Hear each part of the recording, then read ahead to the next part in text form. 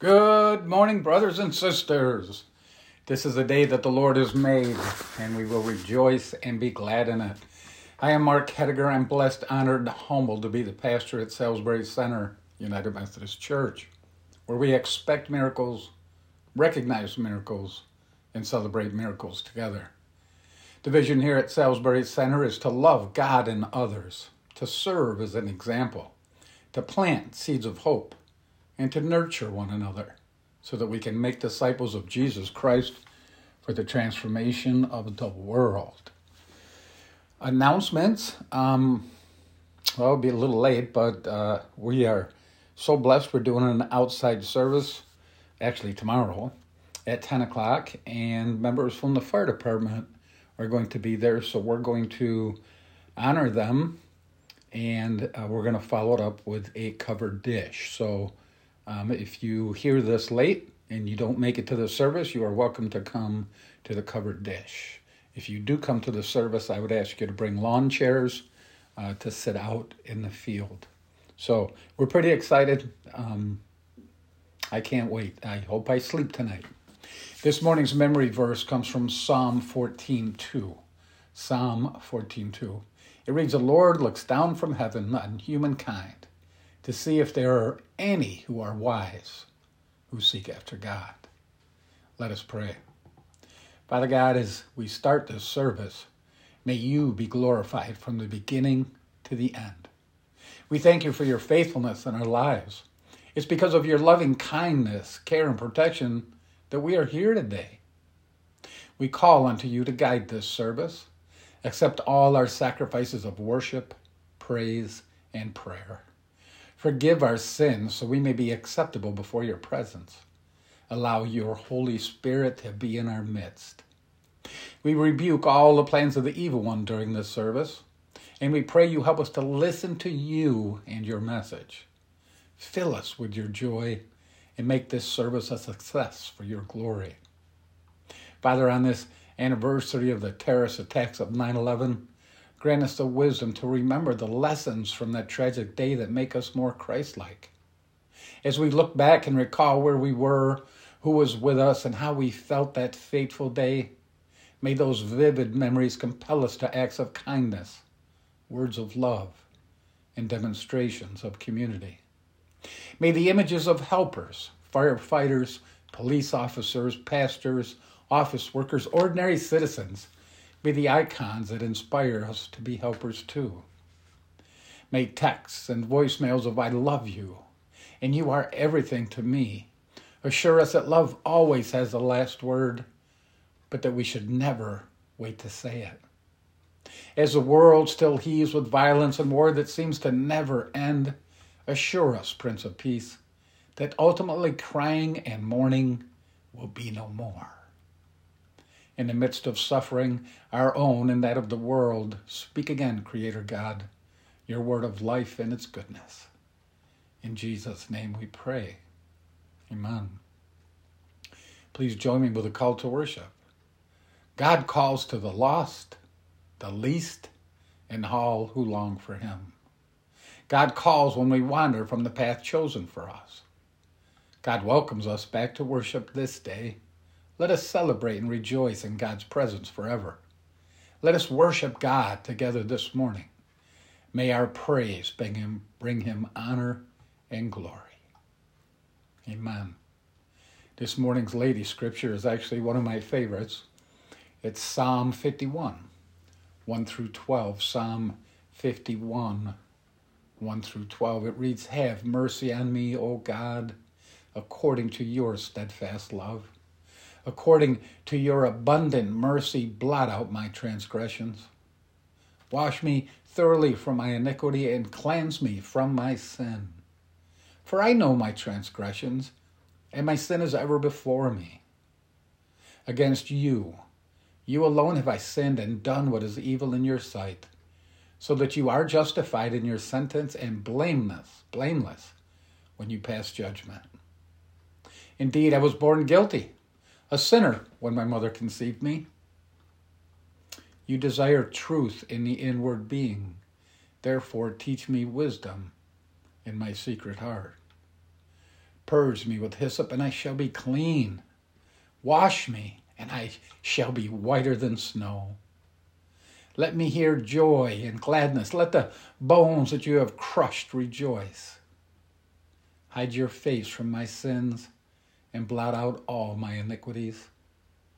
Create in me a clean heart, O God, and put a new and right spirit within me. Do not cast me from your presence, and do not take your Holy Spirit from me. Restore to me the joy of your salvation, and sustain me in a willing spirit. Amen. This is the word of God for the people of God. We move to joys and concerns this morning. As you already heard part of it, I am so joyful that the fire department has decided to come and be a part of our service tomorrow. Who knows whose hearts will be changed? Who knows who, just might hear something and they want to hear more and come back to church. So we're really, really excited about that. Along with the joys, how about a beautiful weekend? Nice, cool mornings, cool evenings, and beautiful in between. We just praise God for his creation. We know there's a lot of concerns out there. We know we've had some medical emergencies over the last couple days. It seems for a while. This morning, Saturday, there seemed to be EMS call after EMS call. So we keep those people in prayer, and of course our first responders as well. But whatever joy you have this morning, whatever concern you have, yell it out to the Lord. Just speak it. You don't have to yell it, but speak it. Talk to Jesus. Let us pray. Father God, our hope and refuge, in our distress, we come quickly to you. Shock and horror of that tragic day have subsided, replaced now with an emptiness, a longing for an innocence lost. We come remembering those who lost their lives in New York, D.C., and Pennsylvania. We're mindful of the sacrifice of public servants who demonstrated the greatest love of all by laying down their lives for friends. We commit their souls to your eternal care and celebrate their gifts to a fallen community. We come remembering, and we come in hope, not in ourselves, but in you. As foundations we once thought secure have been shaken, we're reminded of the illusion of security. As we commemorate this tragedy, we give you thanks for your presence in our time of need. As much as you comfort us who have gathered here today, we pray that in an even greater measure you will comfort the families and loved ones of those who've fallen. Continue to provide for them in every way in the days, weeks, months, and years ahead as they face life without their wife, husband, father, mother, or child. We thank you, Lord of all, for the people who put their lives in danger every day in order to protect and serve others. We pray for all firefighters, first responders, medical personnel, police officers, and others who never knew what a shift at work will bring on any given day. Grant them wisdom, grant them courage, and please give them rest. We ask all this in the name of Christ. Amen. Amen. The title to this morning's message is First Responders. First Responders. Last week we talked about partial truths, outright lies, and Satan's habit of twisting God's word to fool, trick, or tempt us into sinning. We agreed partial truths are lies just close enough to the truth to lead us into believing or accepting them, like the false notion that 2% milk is real milk, or that Kraft makes a real macaroni and cheese. By the way, guess what my bride made for dinner last Sunday night? Yep, Kraft macaroni and cheese. But I wasn't fooled. I know the difference between the real deal and a substitute. But the enemy doesn't use food to deceive us, and he doesn't use food for his battles. He uses spiritual warfare. We quote once again Ephesians 6:12, "Our struggle is not against blood and flesh, but against the rulers, against the authorities, against the cosmic powers of this present darkness, against the spiritual forces of evil in the heavenly places. As I prepared for today's message, I pondered on how to tie the message in with our firefighters that came to bless us today. Then it hit me. A simple but profound thought came to mind. We're really not that different. As a matter of fact, the church and the fire department have a lot more in common than I realized before. To start, I would dare say all our firefighters and members of our congregation can be considered first responders. Firefighters respond to such emergencies as fires, accidents, and medical emergencies. But so does our church, right? We may not respond in the same way, but church members respond to those same emergencies through prayers, phone calls, visits, cards, and sometimes food or money. For the most part, firefighters use hoses, axes, the jaw of life, and medical equipment when they respond to emergencies. Church members respond with biblical teachings, the example set by Christ and the guidance of the Holy Spirit. So in essence, we are both first responders made up of warriors. One part of the team battles the physical. The other part of the team battles the spiritual. And of course, there are some present today that play a part on both teams, physical and spiritual warfare. Firefighters fight the physical using physical objects like fire hoses and water. Our congregation fights the spiritual using the sword of the Spirit, which is the Word of God. Now, training plays a vital part for both teams. Firefighters spend hundreds and hundreds of hours training to prepare themselves for battle. Honestly, I wish I could say the same thing for our churches throughout the nation. The majority of parishioners don't spend enough time in the Word to learn Scripture, to prepare for spiritual battles. That means most Christians enter spiritual battles without the training they need to win those battles. We see the results of our unpreparedness in the form of fear and anxiety, sickness and addictions, doubt and depression, divorces, and many more physical or spiritual shortcomings. Those who go into a battle unprepared always return defeated. Protective gear is also used by both parts of the team. Firefighters use what they call turnout gear, which is a sort of armor designed for their protection. The fire helmet is heat resistant and worn to protect firefighters from both heat and falling objects. The turnout pants and jacket are made of a 2-layer fabric designed to fend off heat. The self-contained breathing apparatus includes a mask with a hose connected to a tank filled with breathable air. It's worn on the back and allows a firefighter to safely fight an interior fighter and explore smoke-filled spaces to search for victims.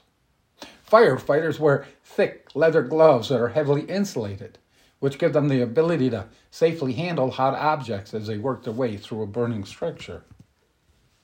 They also wear thick rubber boots with rubber soles that function well on wet surfaces. Our fire department also uses a personal alert safety system, or PASS, used to monitor the firefighter's position via GPS. The firefighter can simply activate the small transmitter if he or she needs help or gets trapped. No firefighter would dare enter a battle untrained or without their turnout gear on.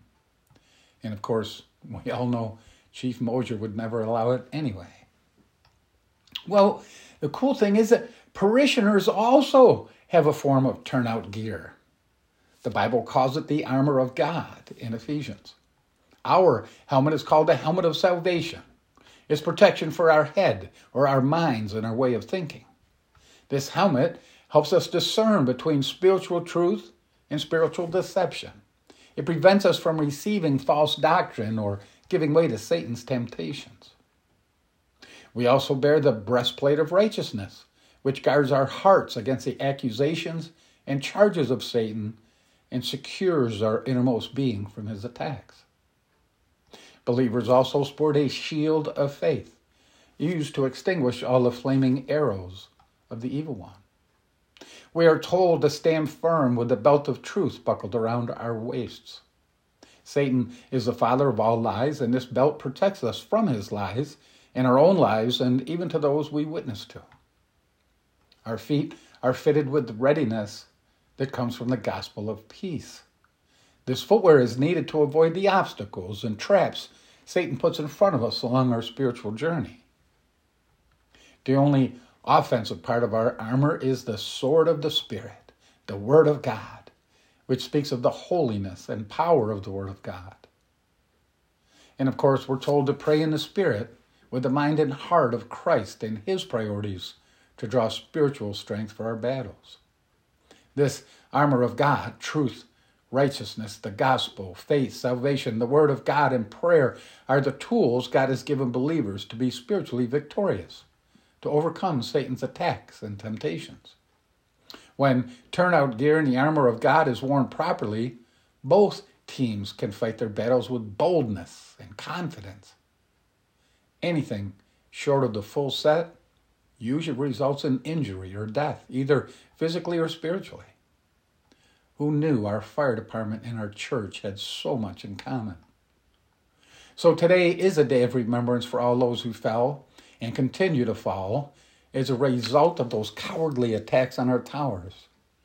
But today we also give honor to those who are here today protecting and serving us.